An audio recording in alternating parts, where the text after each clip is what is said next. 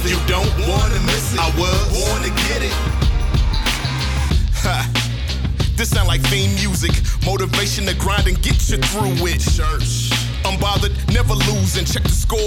Jamel Show improving. Don't make me tell you 11 times from politics to laughs. Every week she shine. My word, how I live it. You don't wanna miss it. I was born to get it.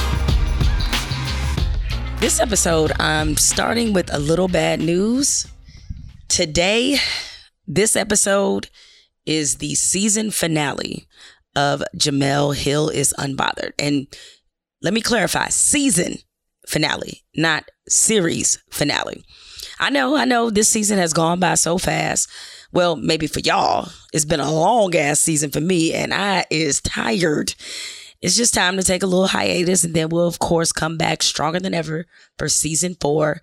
And I'll announce that date in the future. But before I get to the word of the week, I want to thank everybody who came out to the Roots Picnic last week in Philadelphia, for the live podcast event on the podcast stage. It was a great crowd, great atmosphere, beautiful day. Dawn Staley came through for an amazing conversation, which you all will get to hear next season. We have a lot of great content from the picnic, which was just sensational. I mean, so many amazing performers. SWV, Keisha Cole, Moo Fresh, Mary J. Blige, the Roots themselves, Rick Ross, Music Soul Child. It was a time. And make sure you check out the Jemele Hill is Unbothered Instagram account. A lot of photos and videos from the picnic are there. And while I'm reminding you to follow things and to look at certain accounts, make sure that you're following Jemele Hill is Unbothered on the Spotify platform. All right. For the last time this season, let's do the word of the week, which is life. Just give me a second to speak. It's the word of the week. Yeah. Now, I don't usually get too invested in celebrity relationships, but a part of me is a little sad that Michael B. Jordan and Lori Harvey have reportedly broken up. They were just so cute together. But, everything isn't meant to go the distance. But what I couldn't help but notice is how many men seemed to be camped out in their feelings over this breakup. Like they were so invested and the misogyny was just everywhere. They just couldn't contain it. I swear, Lori Harvey and Ciara just bring out the ashies. The men who call Lori Harvey all kind of hoes and tramps and harlots and thoughts, knowing full well they would shit their pants if that woman even blinked at them. Knowing full well that they're talking all this nonsense about Lori Harvey and they still out here getting in their bed at night with dingy ass tube socks. But I'm gonna leave that alone. Lori Harvey is 25 years old. She's gorgeous, an influencer. She is dating who she chooses. And her vagina is not our business. At 25, this is kind of what you do. You date. You see what you like. You find out what you don't like. You want to experience some of these things in your 20s because the worst thing that can happen is you get into your 30s or maybe even later than that. You settle down, you get married or just get in a long-term relationship and you have regrets because you didn't live a healthy single life in your 20s because now you're obsessed with regret for the things you didn't get to do. And let me start by just saying, no, I'm not talking about all men. But why does it seem like so many men are bothered by women who aren't killing themselves to be married or who don't think marriage should be the end goal, or at least not the end goal at 25 years old? Studies continue to show that women are either choosing to get married much later in life or not at all. Of course, there are still plenty of women who want to be married, but those numbers are kind of dwindling. Men are generally encouraged to explore their single life to the fullest. They are given the opposite information when it comes to dating. Men act like they're being sent off to a firing squad when one of their boys is getting married. Now, here's my theory, which you are free to entertain or call bullshit. I think the real reason some men are bothered by Lori Harvey's dating life is because it kind of scares them. Now, every woman certainly doesn't have the resources or the abs that Lori Harvey has, but the way she seems to date, and I say seems to because we don't know this woman, but she seems to be pretty unapologetic about her shit. This is a mentality that makes some men a little insecure.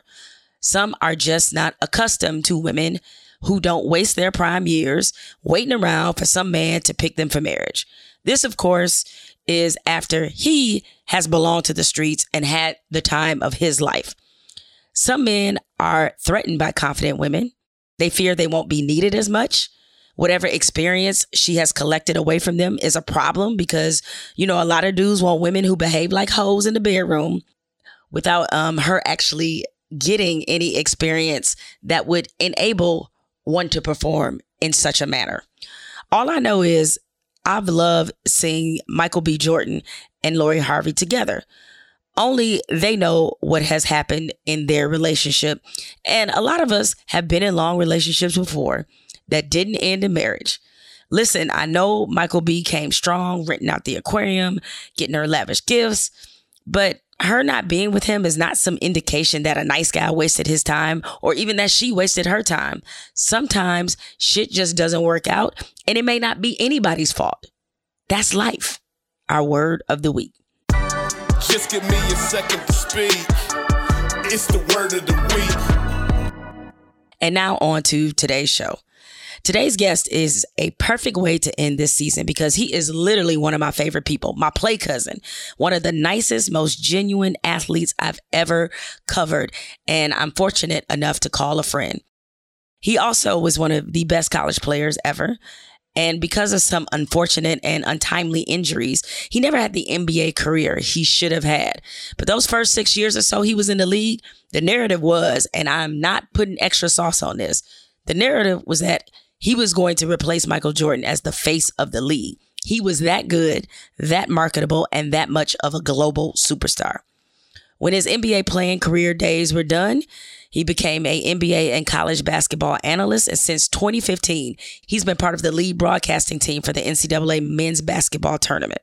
Beyond his basketball and broadcast achievements, he's also become an incredible businessman. He's a very serious African-American art collector. And oh, by the way, he happens to be married to one of the best R&B voices in the game. Now, we can add author to his esteemed list of accomplishments. He's got a new book out called Game, an autobiography that's very good. We're going to talk about that and a lot more. Coming up next on Jemele Hill is Unbothered, Grant Hill.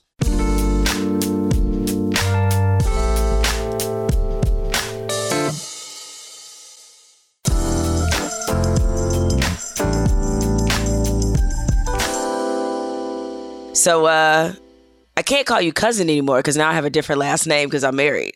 So you're not cousin Grant anymore, Grant, but I still consider you like family. So thanks so much for joining me here on the podcast. I really appreciate it. Yeah, no, thanks for having me. And I'll tell you what, back in the day before you were big time, like big time, whatever. I knew you when you were on the way. What was that Jay-Z lyric?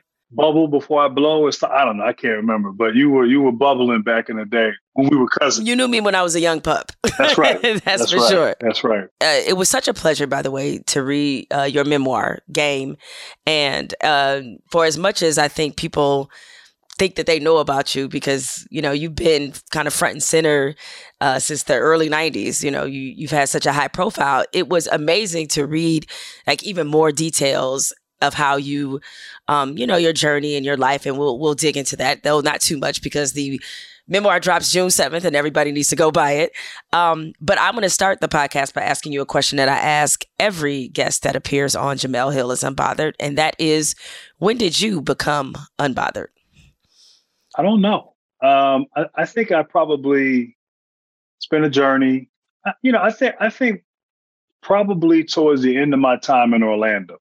So coincidentally around the time we met. But I think at that point you'd been through enough ups and downs and experience where you're comfortable being unbothered.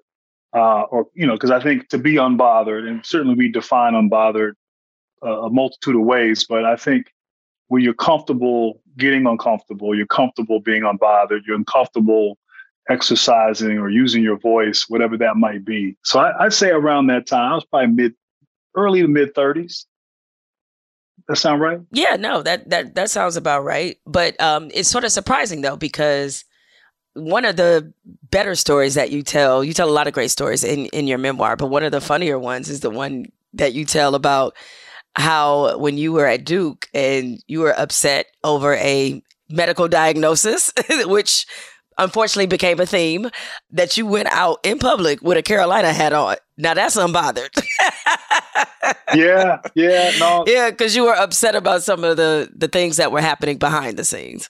Yeah, no, I forgot. You're right. I think a lot of that was emotion. And, but yeah, look, now that you say that, I guess you're right. Because, it's funny, even before that, the year before that, I had this T-shirt a friend bought me, and it said, "No white lady, I don't want your purse." And I used to wear that shirt all the time. And this was my second year, my sophomore year. And, we win the championship, we beat Michigan, and then we go to Beach Week. At Duke, they used to have, like, after finals, you had a week before graduation. So everybody would go to Myrtle Beach. We used to call it Dirty Myrtle. And we'd go down to Myrtle Beach, and I had that shirt. And so I'm wearing the shirt. And somehow, some way, someone took a picture, and it ended up on the front page of the Durham Herald. Durham Herald, yep. Mm-hmm. And I remember Laura Ann Kidd, who's now Laura Ann Howard, was the administrative assistant. Crazy. She's still there at Duke at the basketball office. But she told me then that, like, all these people were calling up upset that I was wearing that shirt. So, yeah, I guess to be that kind of bold but I was listening to a lot of Public Enemy back then. So that was part of it. I understand. I overstand with that. But it as I was reading that, as you were telling the story about you wearing that Carolina hat out because you were upset, I was like, man, he is so glad social media didn't exist. Dude, you'd have to move. Like, what's crazy is that there's no evidence of that. Like, there's no picture. That's stunning. To kind of lay the groundwork. I'm at an all-night graduation party for Durham County Schools. I'm like, I don't know, the ambassador or whatever. And I'm wearing this hat. And the book gets into a lot of the reasons why and sort of my act of defiance. But, and I'm not saying I was right in doing that, but, you're 19, you're 20, you're managing a bunch of different things. And there's no evidence of me, thankfully, of doing that. And you're right. If that happened now, it's a whole different world that these student athletes are in right now. But yeah, that's good. Okay. That's right. You're right. So you got me. I was bold. I forgot about that. It must have been the flat top back then. Who knows? Well, as bold and defiant as you could be at times, there was a particular passage or sentence you wrote in your book that really surprised me, because you wrote, I was good, probably too good at projecting a level of confidence that didn't match my insides. I think it would be shocking for most people to learn that there were times in your life, especially we see how good you were as a basketball player, that you struggled a little bit with self-confidence. Where do you think the root of those struggles were? I did struggle. And, I don't know. I don't know where there's no, my parents were obviously achievers and always tried to, create an environment for me to grow up in where, I can do anything and positive. And there was no sort of trauma that I can think of, but maybe there was intimidation because of them, because I always looked at them as just being like super intelligent, well-spoken, just achievers. And I struggled with that confidence and struggled with confidence in a sport that I was pretty dominant in. And so I do think as an athlete, you put on your armor, you go to the park and you get ready to play, and you might be playing with older people or against talented people. And so you create this aura, it's almost like, it's probably a bad analogy, but it's like the matador going in the ring with the bull, and you project this confidence and regal, and, probably deep down inside, they're scared and they understand, one mess up and you can be killed. And so I think I was good at projecting and presenting an air of confidence. But in basketball, you had to do that. Like you have to always, and sometimes you can project it enough to where you convince yourself that you can accomplish a task or you can do whatever. But yeah, that was my struggle. Like I didn't believe I was good enough, whereas some people's belief surpasses their talent. And in a way that belief elevates their talent. I think it was probably reversed a little bit with me. And I haven't unpacked it enough to really know why, but it all kind of came to a head maybe, when I got to Detroit and but I do think sports played a role in developing confidence because sports is such a, results based, immediate. Every possession, you're being judged, you're being evaluated. And, a lot of other people, a lot of industries, work, whatever you might do, it might be more sawing wood, getting results over time. But in sports, every possession, you either won or you lost, And I think when you put together enough wins, it builds up your confidence in who you are. And so I think sports played a role in building that up in a lot of ways for me. As I learned from firsthand experience, writing a memoir is not easy. Mine is coming out later this year. And because you go back through moments, maybe some of which you've buried a little bit, and it takes you through a bit of an emotional journey. So for you, what was it like emotionally for you to write this memoir? It was tough, and I'm glad you brought that up.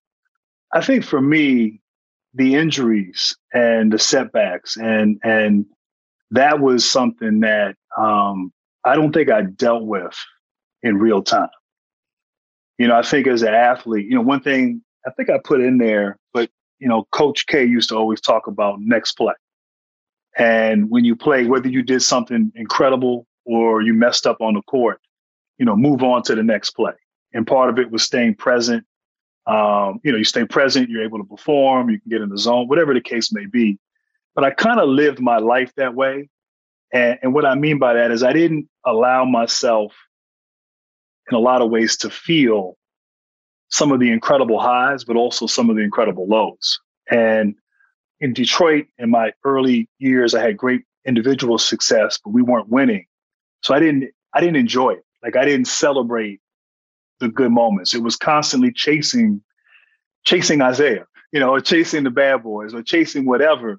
And so until I got there, I didn't allow myself to enjoy it and have fun and feel it, and therefore didn't appreciate those moments like I should. And then conversely, the injuries, it was constantly, and maybe sometimes you suppress things just for survival. I mean, I know people who've gone through some extreme trauma, and that's something that's very real. I don't want to equate my injury with that, particularly with someone's childhood. But I think to get through those injuries, I kept, okay, what do I got to do? All right, next day, all right, all this crutch walking, I'm going to be stronger when I get back. Like it was this constant looking ahead. All right, I'm going to make up for it. I'm going to play till I'm 40. By the way, I hurt my knee my last year with the Clippers the day I turned 40. And so I should have said 45. But I think not feeling that. So there were some dark moments. There were some dark moments as I'm, trying to recall that. And as you said, when you're writing your memoir, you're going back and you're living in a moment. We all reflect. We have, a song might come on and might conjure up a memory. You might go back home but like to actually live in a space and think about something. Okay, what was I thinking at this particular moment when it happened? And then also the interesting part of looking at it now from an older perspective. It's really a fascinating exercise. I think you learn a little bit about yourself, but it can be emotional. And I had to unpack some things that I didn't even really know were there, and really a lot of it surrounding my career, feeling like it was incomplete. I didn't really get a chance to see it all the way through. Some bitterness towards some medical professionals, all of that. So, from that standpoint, I think it was healthy, but it wasn't easy. Your journey in talking about your injuries, like, we see athletes, they get hurt all the time, but you went through something far more severe because you almost died from a staph infection that developed as a result of the ankle surgeries that you had. I think a lot of people were very happy and pleased, like once you were able to kind of overcome some of that. But even now, are you stuck with any physical limitations from that time because of what you went through? Yeah. No, I have an arthritic ankle, and what does that mean? I can't run, I can't jump. Not that I really have any need or desire to do any of the two, but yeah, I mean, it hurts. I'm putting off or trying to do everything possible to put off, a joint replacement or an ankle fusion surgery. Some may say my ankle is already fused, but in some ways, I ask myself if I had known I would have felt this way years later, would I have put myself through it? And sometimes, I'm like, no question. Like, I love the game. You want to play as long as you can. But the pain, like, I mean, just, I'll be 50 this year. And, Tamia and I started doing this, and my wife, Tamia, I don't want to assume everybody knows who she is, but we're familiar, Grant. We're familiar. Okay, and I'm just, I know you are. I got a story about you with Tamia people may not know, but I started going for walks, and I started doing 5,000 steps, and then 10. So I get competitive, and so now I did like 27,000 steps before 10 a.m. and like my ankle for 3 weeks, it was killing me. And so just even walking on a flat surface. So that's the trade-off, I remember Monty Williams once said, if you really commit to the game and give it your all and have a lengthy career, you're going to pay for it at some point down the road. I didn't think I'd pay for it so soon. And a year or two out of playing, my ankle, I was done running. Like I couldn't, anything, jumping, running, even just getting up in the morning, like those first few steps can be painful. So, trying to play golf, which I'm terrible at, but that's about it for me when it comes to sports right now. You hinted at me and Tamia and how we know each other. I guess to give people some background, when I first got to Orlando as a sports columnist, the first big story I did was on you and Tamia. And it was just so funny to me because, of course, I remind people that journalism, especially mainstream journalism, is very white. And they were not aware really of who Tamia was. Some of the editors at the paper, like they knew she was an R&B singer. I was like, no, you don't understand. She won a Grammy when she was like 9. No, all right. It was later than that, but still, I was like, she has been a big superstar. And me being from Detroit and her being from Windsor, obviously, I was very, very familiar. But don't tell the story about. I know the story you want to tell. Don't tell that story. Okay. I'm gonna save it because I won't tell a segment in the middle of this podcast called I Got a Story to Tell, but because you're in TV, Grant, that's called a tease. Right. So I'm going to make people wait to the middle of this podcast and then they will hear the full story from me. Now, speaking of Tamia, like obviously for a lot of professional athletes, it seems like the trying times that can sometimes come in marriages are through injury and retirement. Okay. Because suddenly you sort of have to relearn each other because you've retired. You mentioned that you had some dark moments when you were going through this lengthy injury fight that you had. What kind of impact did you feel like that had on you and Tamia's marriage? I think the marriage actually helped me get through it. And I don't think I was consciously aware of it in real time. But I think, first of all, we get married and then, was it sickness and through health? And we tested that vow. But yeah, I think having your partner, having your wife, your spouse, I think to help you get through it, to distract you, and then, starting a family and then being a parent, that provided some balance that was needed. And also a sense of purpose and a sense of what's real or what's important, I guess. So I don't think I understood it at the time, but I think looking back at it, having her strength, and her, and then her life and her career and her perspective. And, sometimes you come home, but, she didn't care. I mean, she cared, but she didn't you have other things you're worried about, it's, you're going to get the diapers over here. You're going to change this baby and all of that. So all of that, we were a new sort of newlywed going through, an incredible strain, as you said, with an injury. I never looked at that, injuries and retirement. And then she, not to tell her story, but she went through some health issues. And that really kind of inspired me, just sort of seeing how she attacked that and how, hearing about that news and what that, not knowing or not being totally informed of what MS is, and then how she went about that and being a wife, a mother, a career woman, still staying active. So that helped me get through it in a lot of ways. And then years, when I was writing the book and probably during COVID, and now all these things for me are resurfacing and I'm dealing with and I'm sharing. And she was like, I'm glad that you're human, because I was like, I'm sitting there watching you go through this and you were just like a machine and you were just, and so it was interesting to hear her perspective on going through some of that.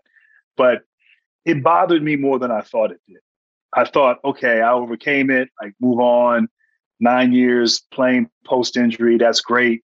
But I think deep down subconsciously, this is a thing that I did really well. And I was dominant in, and I was on a trajectory, and I didn't get a chance to see that through. And that was hard to accept. But 20 years later, like that's what was crazy. But yeah, she has helped me all the way through, particularly going through that period of time. And it wasn't easy for me. And look, the bottom line is, and you brought her up. I don't think spouses of professional athletes get enough credit, and just how difficult that can be. I think we all see the perks that come with it. And there's some perks, and obviously we all are aware of those. But I think one, having a career, and most spouses aren't R&B singers, but let's say you're a doctor or a lawyer, whatever it is you want to do, like all of a sudden there's always that threat of being traded, signing someplace else. And so I think a lot of times work can give you a sense of purpose, and you can get lost sometimes in your spouse's shadow, if you will. My wife, I'll be honest with you, she didn't want to leave Detroit. And I've heard people say or imply that, we left Detroit because she wanted to pursue her music career. Well, Orlando's not the place to go if you're an R&B singer. I was going to say, it's not like Orlando is like the second coming of Motown. Yeah. Okay, we go to Atlanta or New York or LA. Yeah, and then her being from up there, from Windsor, like she, I think, actually enjoyed leaving LA to come back to Detroit. And then all of a sudden, we moved to Orlando. So, but I mean, that's just like, then all of a sudden one day I'm like, hey, I want to go to Phoenix. And she's like, I've never been to Phoenix.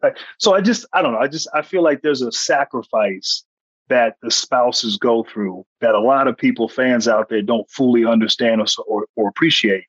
And certainly, she was, as my mom would say, she was Nurse Betty through a lot of it. And funny story, I know it's kind of graphic, but, when you're on crutches a lot, like I was for 4 years, you have those portable urinals. And so she used to hate to have to dump them out. And so once I finally got healthy, I was like, oh, this is convenient. I want to keep the urinal. And she was like, no. And so every time I bought one, somehow it would disappear. That's marriage. That's what you signed up for, is that you signed up for those moments where a portable urinal may be involved. It put a lot of strain on our marriage. That's for sure. Now, speaking of which, and just talking about you guys' marriage, you'll appreciate this. As the time we're recording this, I just left Las Vegas, where I saw Anita Baker in concert, who famously hooked you guys up. But what I didn't know about your origin story with Tamia is that the first time you talked to her was in a club. I mean, you weren't actually at the club. She was at the club where some of your friends were, and you got on the phone, convinced her somehow that you were actually you. Okay. And then, you guys went on a date the next day, and sort of things happened from there. What the hell did you say to her on the phone that would get her to actually, one, believe it was you, and two, go out on a date with you on top of that? I know it's crazy because, we had just lost in the playoffs. We lost to Orlando, 96. And so, at that point, I didn't want to be out and about. I didn't want to go to Legends. Shout out to Legends. Detroiters know. That was my spot. But nah, so maybe a couple of weeks later, my boys, they went to this party. It was, I think Andre Harrell was throwing a party, the late Andre Harrell. And unbeknownst to all of us, Tamia was there as a judge for a talent show. And obviously at that point, I knew who she was. I didn't know that Anita had planted a seed and mentioned me to her, because I met Anita, and Anita then met her like a week later at the Soul Train Awards. And so I was telling Anita, you got to hook me up with somebody. Well, actually, Anita was being nosy and like, you date somebody, and, and I'm just like, I'm not going to find who I want, and, blah, blah, blah, whatever. And so I'm not thinking anything of it. So yeah, my friend called me. It's like, yo, that girl Tamia is here. And he gives her the phone. Now, knowing her, and her, like, first of all, I can't believe she just took somebody's phone and randomly talked to him. And we spoke. It was loud. It was like an after party. And then I remember I told my buddy, I was like, hey man, like give her my number and keep her away from, so-and-so. And so I didn't think anything of it. So they come back afterwards. We're in the house just chilling, listening to music, and she calls. And so then we talk until morning, basically. We talk, and so that's a good first sign, But then we set up, a date. I'm going to pick her up in Windsor. We're going to go to Greektown and go to Fishbones and then go see a movie. And so I remember I'm driving over. I'm like, how does she still doesn't know that it's me. Some random dude gave her a phone at a party and put me on the phone with her. And now here we are. So anyway, I mean, whatever I said, I don't know what I said, but it worked. And, here we are 26 years later. Is that right? 26 years later, which is crazy. Yeah. I mean, I was like, man, he must have been spitting some hella game. Cause I was like, that's funny. That's funny. Like, she had to be, you had to be spitting something. So it obviously worked. I mean, I know that you all, cause I loved your Black Love episode that you guys did. I know you get asked a lot about your secret and your keys to marriage because you guys have been married so long, and to be two high profile people, it's even harder to do. But if you had to pinpoint a couple of things where you felt like have really been beneficial to you in staying committed and being married, what would you say those were? Yeah, we did the Black Love series, and it's funny because, I don't know, we've watched the series. It's a great series. I think they do a great job with it. But I feel like we're essentially winging it. I mean, everyone's thinking, okay, Black Love and you guys this and relationship goals. What are y'all doing? Man, we don't know. We're just like literally like, I mean, I'll say this, every relationship is different. And, my parents been married 50 plus years, and how they live, how they interact, how they deal with money, like all is very different than how Tamia and I work. And so I think for us, we're in sort of unusual professions, and professions that have an element of glamour and excitement and whatever you want to call it. But we're not like, we're actually pretty simple. We're homebodies. We don't do a whole lot. I think, enjoy being at home. And I think that we talked earlier about balance. I think that gives us balance. It gives us stability. It gives us a foundation. One thing I realized with her, and I learned this from her early on. Here she is, young, attractive, talented young lady going out to LA, pursuing her career. And that's a crazy world. And she had it all figured out when we met. And she knew then, like, this is crazy. This isn't real. This isn't something that I want to like consume me. Where I'm caught up. Like, I'm like, oh man, this is like, I'm out here in LA. Like I'm, and she was the least bit caught up. And so, yeah, I just think making, family a priority, things that are real. My parents, this is probably bad. My parents used to call us the boring couple. They're like, man, y'all don't do nothing. Like, y'all just stay at home. Like, and so, that's what we like to do. We, she wants to go tour and do shows and put music out. That's fine. And, I'm half Jamaican. I got 6, 7, 8 jobs. But I just like to be home, the kids, each other. It just gives you a solid foundation. But communication, I think one of the things is being, I've learned to be more vulnerable. And I think learn that intimate is not just physical. And intimate is also sharing, and this notion of like being strong and being a man and, and holding it in and always projecting strength. But I think I've learned, even in recent years, to share my insecurities, my flaws. And I think that just creates a greater level of intimacy. So we're not who we were 26 years ago. You grow, you evolve, and you hope and pray that you grow and evolve together. But I think, it's just a number of things. I don't have the answers, but I think it's something that you intentionally work on every day and you make it a priority. And sometimes you get on each other's nerves. Sometimes she's like, don't you have a game to call or something? Or, don't you, but we've somehow, some way, we're here almost at 23 years of marriage, which is crazy. One final question before we take a quick break. Do you think it was helpful, the fact that you are both in very glamorous worlds. I mean, the world of a professional athlete, the world of a singer, like there's a lot of similarities. Do you think that was more helpful than anything because you had an innate understanding of what each other's world was kind of like? Yeah, no, definitely. I think, essentially you're performing, you're both, obviously competition is different, but, there's a performance element to that. And so I think an understanding of all the pressures that come with that, of being on, of going to dinner, people interrupting, like just whatever, all that goes into that.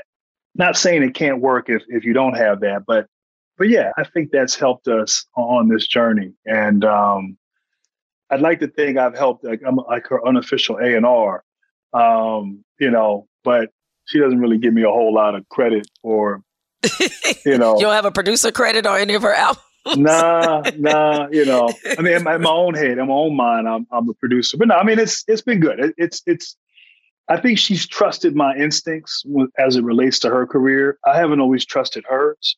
I learned to trust hers because at the end of the day, you're on a team. It's about people. It's managing people. You may not get into the X's and O's and, babe, how am I going to guard Kobe?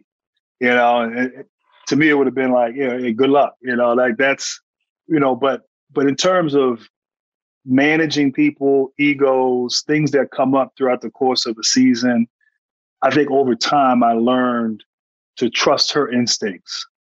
She definitely trusted mine from the jump as it related to her career or at least listened to me. I wouldn't say always trusted me, but listened. And so that partnership, that balance has served us well. All right, well, we're going to take a quick break because I definitely want to ask you about Mila, Miss MMA. I know, right? I can't be easy for you, but I know she got she won her first bout, I think last year, right?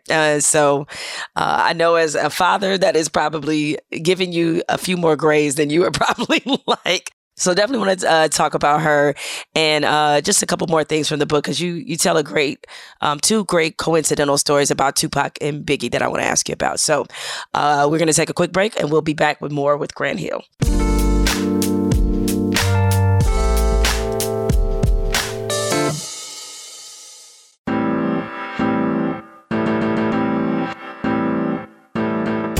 So earlier in the podcast, Grant gave you all a tease that I had a story to tell involving Tamia.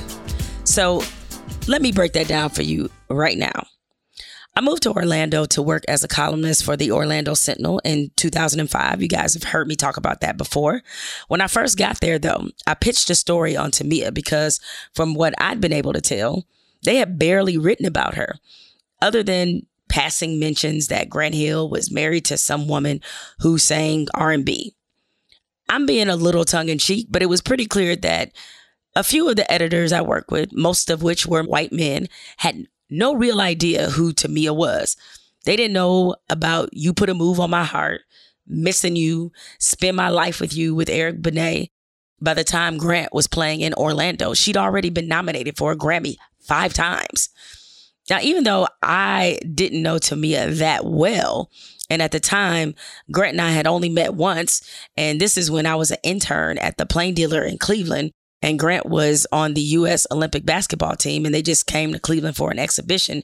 So when I say met, I just literally mean that I was in an interview scrum with a bunch of other sports reporters, and I asked them questions. So met might be too strong of a word. A friend of mine in Orlando had a relationship with Grant and Tamia's publicist. And after an introduction and a couple phone conversations with the publicist, I was able to land an interview with Tamia.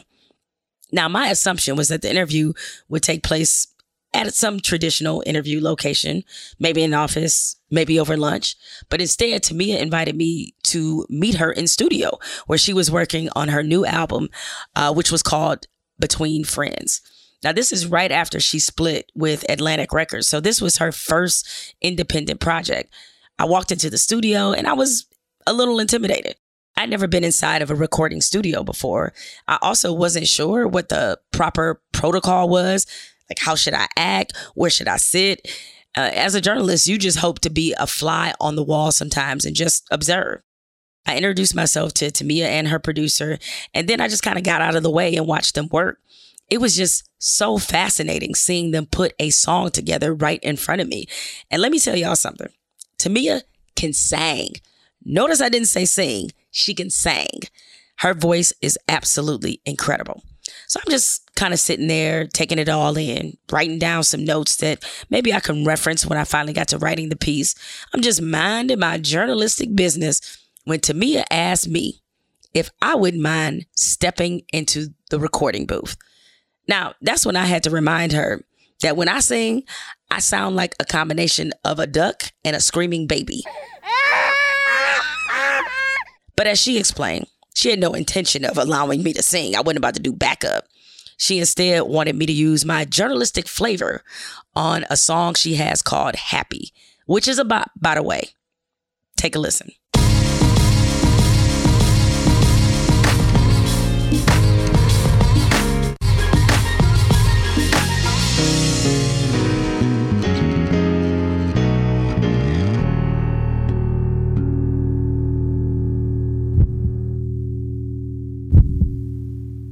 Is it a good time for this? Is it a good time to be having a baby right now? Well, hopefully my fans will understand that it is a part of life and see how happy my husband and I are about having a baby and understand that, you know, this is part of my story and grow with me. I've been signed since I was 17 years old and I'm growing up and, you know, got married and it's what happens. Your girl got bars, at least journalistic ones. And now back to more with Grant Hill. So, Grant, you were saying before the break that, you know, she trusted your instincts or at least heard you out in terms of her career. You had to develop into that just because, you know, they're by nature very different types of careers. So do you guys possess the level of honesty where if you're having a bad game or had a bad game, she'd be like, hey, babe, you kind of suck tonight. Or if you don't like a song of hers that she's maybe considering for an album or whatever it may be, do y'all have the level of honesty where you can say that to one another? Maybe a little gentler. So Tamia is blunt. And like that's something about her. She is very blunt to the point, not going to sugarcoat anything. I'm probably the one that's going to finesse things a little bit more. I think we can be. It's funny because, you know, I joke about this. I used to look up in the crowd. Or when I was in Detroit, you know, I had floor seats. And then, you know, by the end, I'm in Phoenix and, you know, seats are a little bit higher up. It's making a little bit of different money at that point. But, you know, she'd come to the game and something would happen. I might do something, you know, I might have a dunk or whatever and crowd's going crazy. And I look up, like she's just sitting there like, I'm only here because I'm supposed to be here. Like, you know, like I could be doing a zillion other things in this. And so now then with my kids, you go to these games, she's the loudest one there yelling and screaming. Like she's the one where, okay, calm down. You know, like it's going to be okay. Like they're 8, like just relax. You know, it's not the end of the world. And so I'm like, who are you? I mean, look, I'm a consumer. So with music, she's trying to appeal to someone like me who wants to listen to her music. So I think sometimes industry folk can get caught up in being industry. And so I'll be straight up with her. Like, I like this. I don't like it. I think this should be the first single. Sometimes I've won on that. Sometimes I've lost. Yeah. I mean, I think we can be blunt. I'm probably more blunt with her about music than she is with me about sports. But yeah, I mean, I think that's, you know, you got to be honest with each other, you know, and I think you learn to sort of respect each other's thoughts and opinion. Look, I know her as well as anyone. And, you know, I don't pretend to know music and have all the right answers, but I know what I like. You know, I know what I want to buy. And I think I know what her fans like. So yeah, we're definitely, you know, she probably shares with me more than I share with her. And that's something I'm trying to do a better job of. But yeah, we can be honest to a fault. Along those same lines, was there anything in the book that she learned or didn't know about you? Yeah, that's a good one. I think a lot of the stuff that happened, some of the stuff that happened before we met and just that journey and some of those, and some of which she heard before, but look, she didn't go to college and she was, you know, signed by Quincy Jones at 18, 19. So she didn't go to college. So she never quite, I think, understood that relationship you have with your alma mater. You know, you're going to do anything for Michigan State. You went there great years. Wasn't always perfect, but that's where you grew and you matured and relationships for all of that. So she never quite understood that. And one of the things we did, we got married and I ended up giving $1 million to Duke basketball. And I didn't tell her about it. Mistake you shouldn't do as a newlywed. And not that I was consciously withholding it from her. I just forgot. Like I can be absent-minded. You too rich, Grant. Like when you can forget about it, forget to tell somebody about $1 million. No, I was just saying. No, okay. I know. I'm not trying to floss or anything. I'm just saying I gave money and I didn't tell her. And so we're at Monty Williams and his late wife, Ingrid Williams. We're at the house and SportsCenter's on. And the announcement comes across and she's looking at me like, and I'm like, oh yeah, I forgot. Like, and so I think that combined with she didn't understand this whole relationship I had with Duke. And, she would indulge me. We'd go back, we'd go to games, but she never quite felt what you and I felt and a lot of other folks felt. And so I think reading the book and reading about those years, I just think she understood how unique and special, and she didn't see it. She didn't watch it. So she wasn't a fan of basketball, or at least she said she wasn't. So she didn't quite understand it. But I think, those Duke years and then some of some of those insecurities, like that being vulnerable, like talking about your lack of confidence and being shy and questioning and sort of that coming of age sort of thing. She kind of got me, at, I won't say at a finished product, but, closer to who I am. But it was a journey to get to that point. And like, for example, on the confidence thing, at that time, if I had been there, we probably never would have connected because I would not have had the confidence to initiate a conversation with her. Not that I would have sent somebody, and it wasn't on some ego where she got to come to me, like, if she wanted to talk to me, but it was just like, I didn't have that. Even then, I didn't have that kind of confidence. And at this point, I'm a two-time All-Star. Like life is pretty good, but I think it manifested in a number of different ways. And so thankfully I didn't go that night and my friend made that connection. So, beyond Tamia, were there any other conversations you had to have with people about your book, about what might be in there, things you might have said? Did you go through that? No. I do think I was worried. I'm still kind of worried about Coach K because some of that stuff, I don't think he's even aware of. Look, I was there at a very interesting time. Duke basketball was becoming a thing. It was becoming loved and I guess also hated at the same time. And I think everyone looks at it as like it was like a perfect 4 years. And, it wasn't all rainbows and lollipops. And I think that's natural. And so to talk about some of those things that I experienced and at least what I saw or what I interpreted, I'm not sure he saw that or was aware of it. And then I was also unsure if people would take that the wrong way. But I feel like that's normal. Like you talk like, look, the Bad Boys. I mean, you're from Detroit.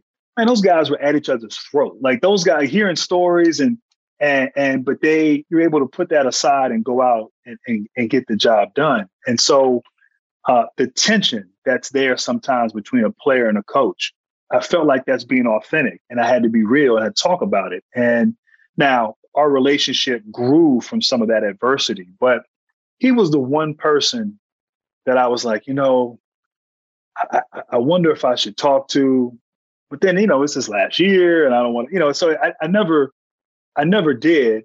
I did send him the manuscript and he wrote a blurb, but I don't know if he read it or not. I don't know. And so that was the one sort of relationship where I was kind of like, I was concerned how he would perceive that and also how others would perceive it as well. What do you think ultimately you want people to learn about you from reading this?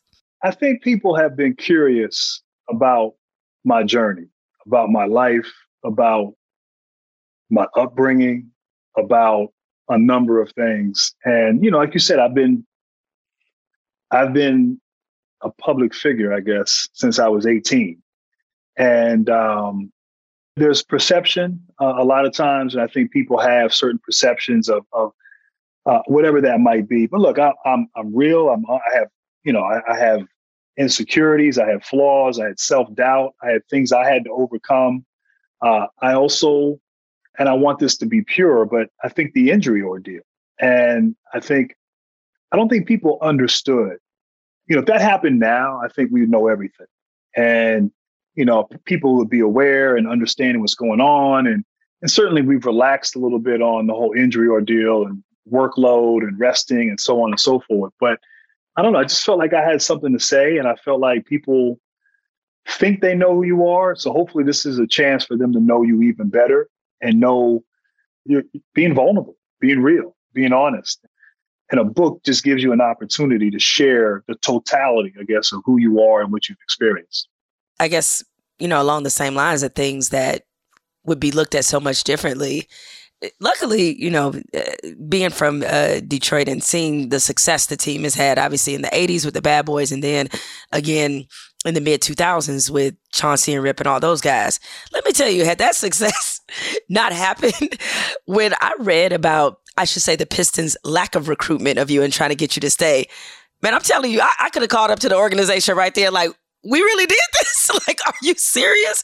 Like, that's inconceivable to me now. You were a franchise player, somebody that should have been the cornerstone for the Pistons franchise for like 15, 20 years, like easy. And to see how much differently people approach recruiting athletes then versus now is like crazy to me. I think Shaq kind of went through that. He went through the same thing in Orlando, because you talked about that they actually thought it wasn't a good idea to pay him $100 million. And now you look at that, it's like one of the most bonehead decisions you could possibly think of. And even with you, with all that you had achieved and just this, you were one of the biggest stars in the league, and to see them be so passive about trying to keep you, man, I was kind of heated for about a good 20 minutes reading that. Well, first of all, let me say about Shaq. So 96, I'm with him at the Olympics. We're in Orlando preparing for Atlanta Olympics. We're training at Disney. And there was an article in the Sentinel, your old employer. And they're saying there's a survey about Shaq and should they pay him or not. And the majority was like, no, let him go. And so I remember being on the bus with Shaq, and he was like in disbelief. Like literally he was in disbelief. And, here I am, I'm in the East. I'm like, we got to get this dude out of the East. Like, let's get him over to the West. I'm like, dude, you should leave and blah, blah, blah. I'm in his ear. And when he went to LA, I was like, yes, like this, but, it was weird. I don't know, like the whole Detroit thing. So first of all, I wanted to be in Detroit. Like I wanted to be there. I probably had the worst pre-draft workout in the history of someone going and working out for the number one pick. Milwaukee had the number one. I'm going to make sure they don't pick me. I had the worst attitude. I didn't go hard. I didn't want to be there. My agent was like, you need to go. Like, this is out of respect. But I wanted to be in Detroit. And then part of that was they had won. They had recently won. They understood winning. I watched them, during those years. And so that to me was important. And I wanted to be in Detroit my whole career. Like that was the plan. I lived there year round. I looked at people like Dave Bing, Vinnie Johnson. I even think at the time Lambeer was doing some Lambeer packaging. Like I knew the auto industry. There were opportunities there. Like I just that was it. Like that was the end all be all. When Tamia and I got married, we were looking at houses. It never crossed my mind that I was going to leave. And so a lot of things happened, the injury and then certain things and just, I don't know. I think that decision, I think it was the right decision at the time. I do think, though, the mistake I made was being emotional when I made that decision. And I was pissed. I was pissed off that a doctor told one of our coaches that, was implying that I was making this up or manufacturing it. And, that rubbed me the wrong way. Now, look, obviously, Detroit went on, had great success and so on and so forth. But I don't know. It was just a weird feeling. Like I didn't feel like Joe. Like and that maybe in a way hurt a little bit because, I played with him. Like that was someone who, I laced him up with and looked up to. And so, maybe I interpreted things wrong or differently, but, my goal was to be there. And look, when Detroit won in 2004, like I was genuinely happy for the team. Like I wasn't like upset or whatever. Like I I was a Piston. Like I went in the Hall of Fame as a Piston. Like that's who I am. And so, and I almost went back. Like I almost went back after I left Orlando, but I didn't want to ruin the memories I had. I knew I was a shell of myself. I wasn't the same. I wanted those 6 years for me to kind of stand on their own and not ruin that by coming back and being a shell of myself. That was an interesting off season. And if I never had gotten hurt, and if that had been handled maybe a little bit differently, I never would have left. What was the what if that was the hardest for you to kind of get over when you look at your career? I was on this trajectory to, look, you talk about retired, being retired. And I say, as a retired athlete, you're a recovering narcissist. And to be an athlete, to be at that level, or any level, like you have to have some narcissistic tendencies. It's about you. It's all about you. You work out, when you eat, when you sleep. Okay, we can travel here. We can get married at this time. Like everything centers around you. And so for me, it was all about like I used to look up at Isaiah's jersey before every game. And Isaiah was always good to me, always good. I had Isaiah as one of my presenters at the Hall of Fame enshrinement ceremony. So even as I came in after he left, I felt like he always wanted me to succeed. Always. And you don't always get that. Sometimes you get people with egos and they don't really want to see you do well. Like I always felt like Isaiah wanted me to surpass him. Like that's how I genuinely felt. And so that was the inspiration. That was the motivation. And that's what I was chasing. And so, I don't know what would have happened. I mean, I do think losing Allen Houston hurt us, losing him for nothing. And then losing, sort of betting the farm on the late Brian Williams, Bison Dele, who was incredibly talented, but didn't really love the game. And I think none of us were equipped at dealing with someone who I think it's safe to say had some mental health ordeals or issues. And that would be more embraced now. And I think the resources would be available to deal with that. And so that explains a lot that, it was taboo to even talk about mental health back then. So losing both of those guys for nothing, like that really, I think, slowed down the momentum that we were having at least early in my time there. But, I would have stayed there and I would have tried, and who knows what would have happened. But, you can't cry over spilt milk. But that was my goal, like to be in one spot, to retire in that spot, to move on to something else in that city when my career was done. That was, as Tamia says, you make plans and God laughs. And he laughed on that one. So, but that was what I was thinking at the time. I don't even know if I answered your question, but. No, you did.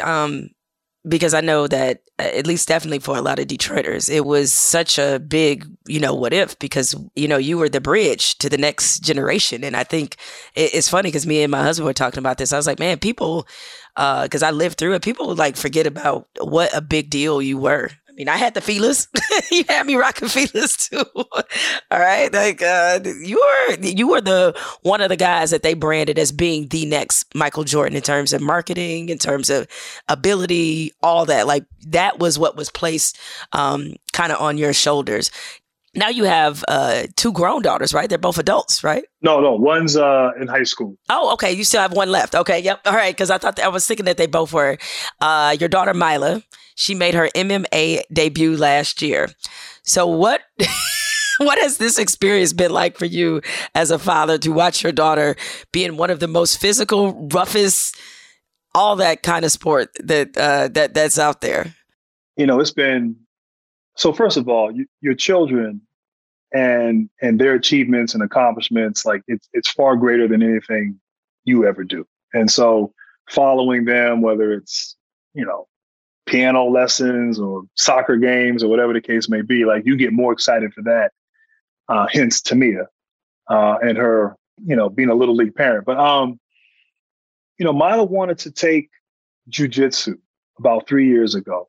We thought it was great. She's a senior in high school. You get a chance to, you're going to go off to college, learn how to have some self-defense. Like, fine, we're perfectly with it. And so she started and she just fell in love with it and did it every day. and then through COVID, we're in Florida, not much slowed down during COVID. And she continued with that and really found a passion and a love for it. But that's okay, she starts teaching it to kids. She's, getting more belts, whatever. And then all of a sudden it's like, I want to fight. And that's when like her mom and I were like, okay, let's. And so I think I accepted it before Tamia did. And I think the way I looked at it as, if that's what she's passionate about and that's what she loves, then as a parent, you got to embrace it.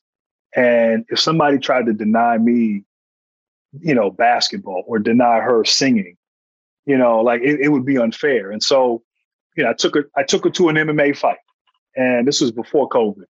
And I'm thinking, she goes and sits up close in person and she sees it, she's going to be like, oh, I don't want to do that.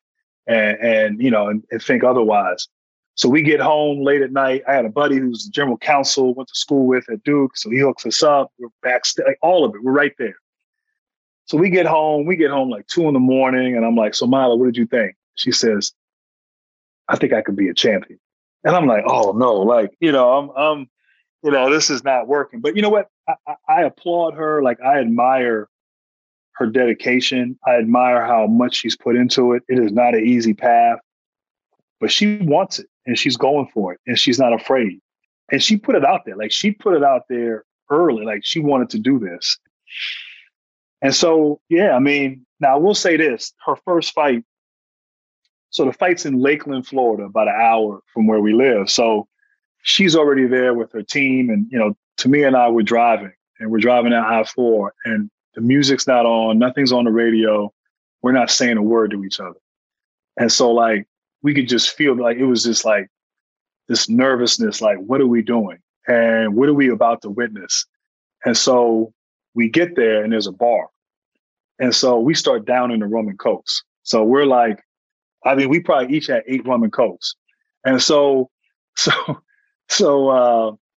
by then we're good. Like, we're like, we're ready. Like, we're ready for a fight. And the young lady she was fighting, who had fought before her, came in the ring and had studs in her ears. And so that's a big no-no. And so Mila's in the ring. She already came out. Her walkout music was Rick Ross, The Devil Is a Lie. So I knew she had a chance. And so she's in the ring. And so now, like, I'm thinking the girl's trying to stall her.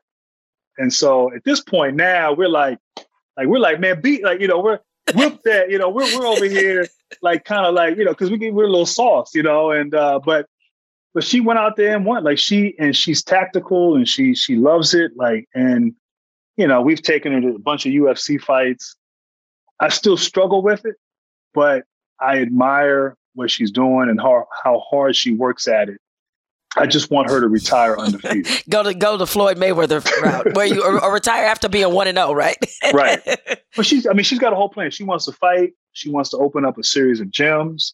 She feels like it gives credibility when you have been in the octagon. Obviously, she wants to go all the way and do all that. But so anyway, she's the quietest, sweetest, kindest. Like, she is. Of all the people that's the last person you would think would get in the octagon and fight. So go figure. But got the heart of a killer. Right. All right. Well, great. Before I get you out of here, I got a series of fun questions to ask you. It's a game I play with every guest on the podcast. It's called This or That. The choice is yours. You can get with this or you can get with that. You can get with this or you can get with that. You can get with this. I give you 2 choices and you got to pick one. All right. So This is where the controversy happens. I'm just warning you. Okay. All right. First up, Candy Girl or Mr. Telephone Man? Candy Girl. No question. Candy Girl. So one of the funnier stories you tell in the book about playing pickup with New Edition in college. So we win the championship, 91. We come back the next weekend. BD, Johnny Gill, Sweat. They're playing at the D Dome in North Carolina. BBD wants to play basketball with us. We bet them before the game was, if we beat y'all got to bring us on stage.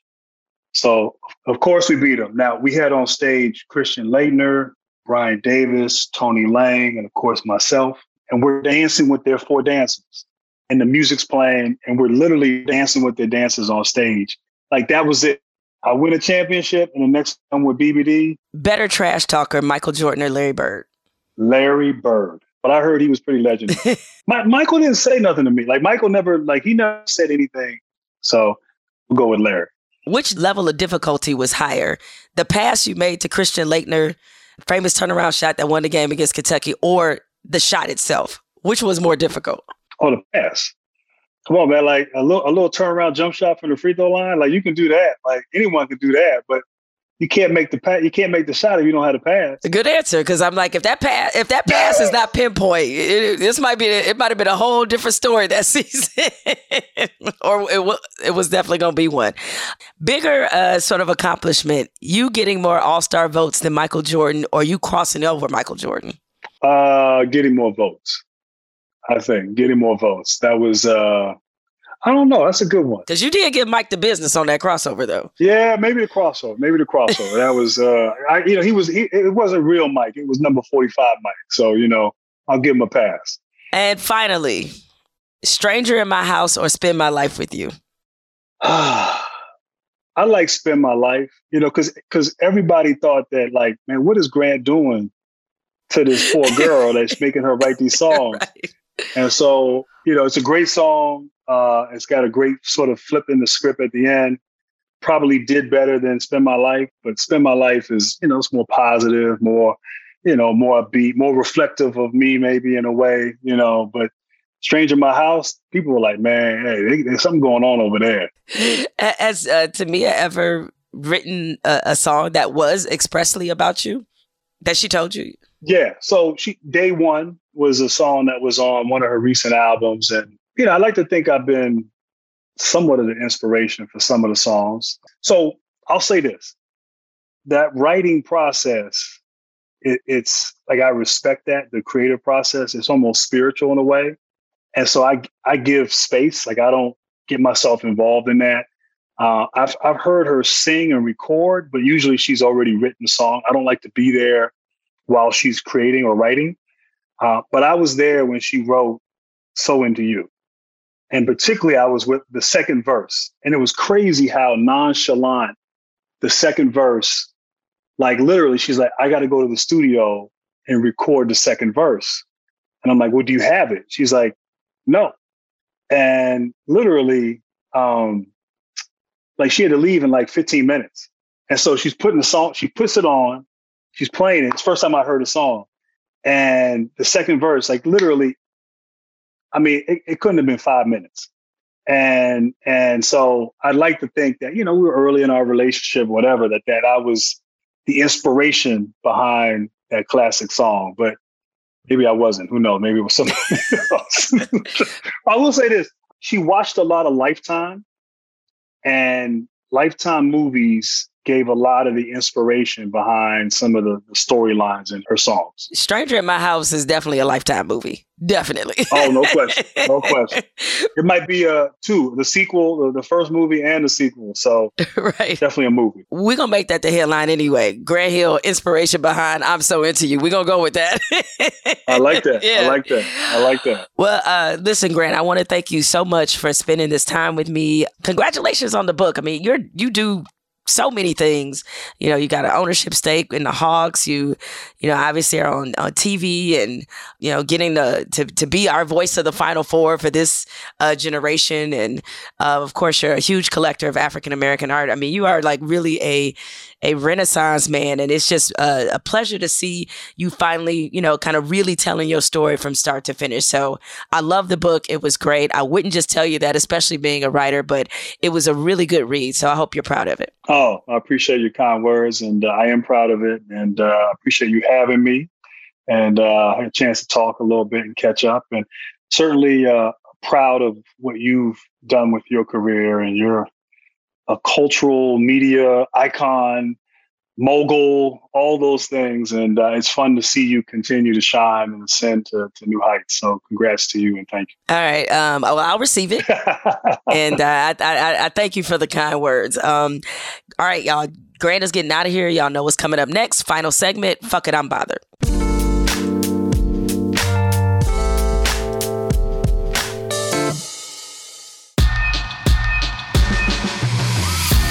Time to break off with the fodder.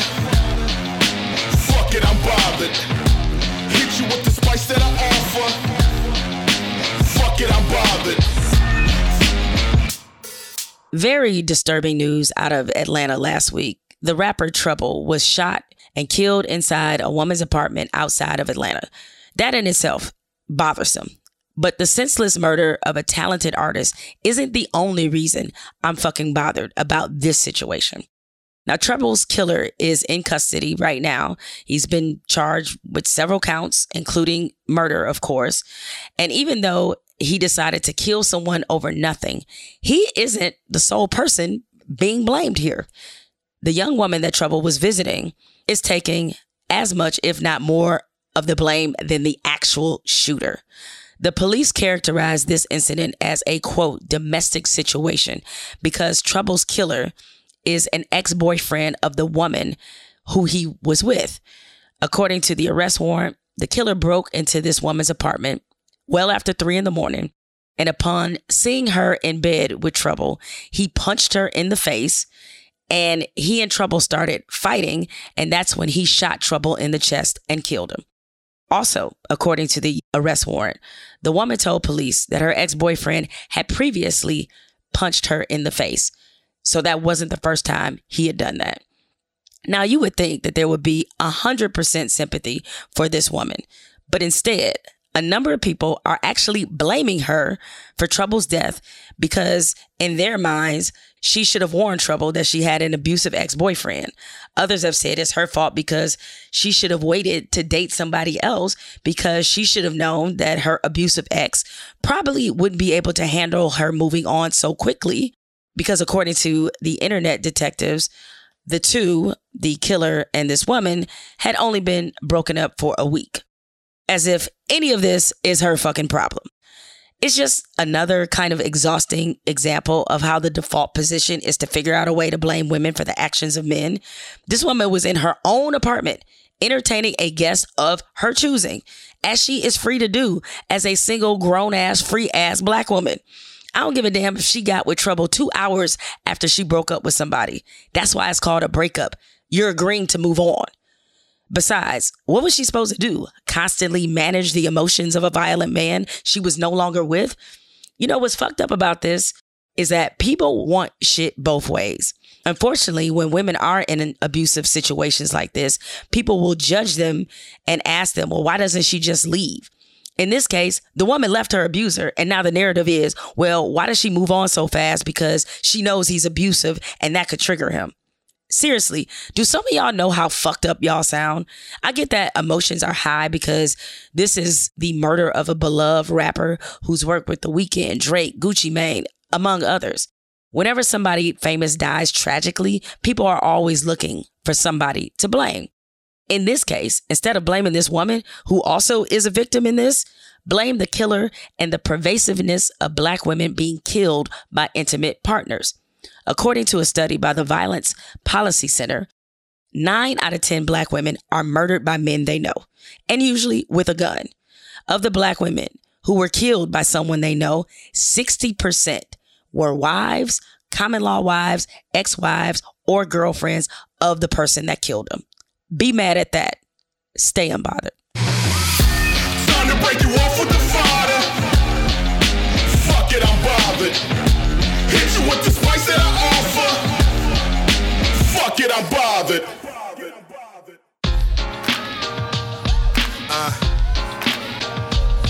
My word, how I live it. You don't wanna miss it. I was born to get it.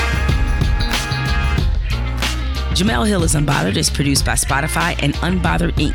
From Unbothered Inc., Christina Tapper is our head of content. Ashley Van Horn is our head of talent. Ashley J. Hobbs is our creative producer. Rich Berner is our head of network production. And Evan Dick is our executive producer. From Spotify, executive producer is Christina Tapper and project manager is Jessica Dow.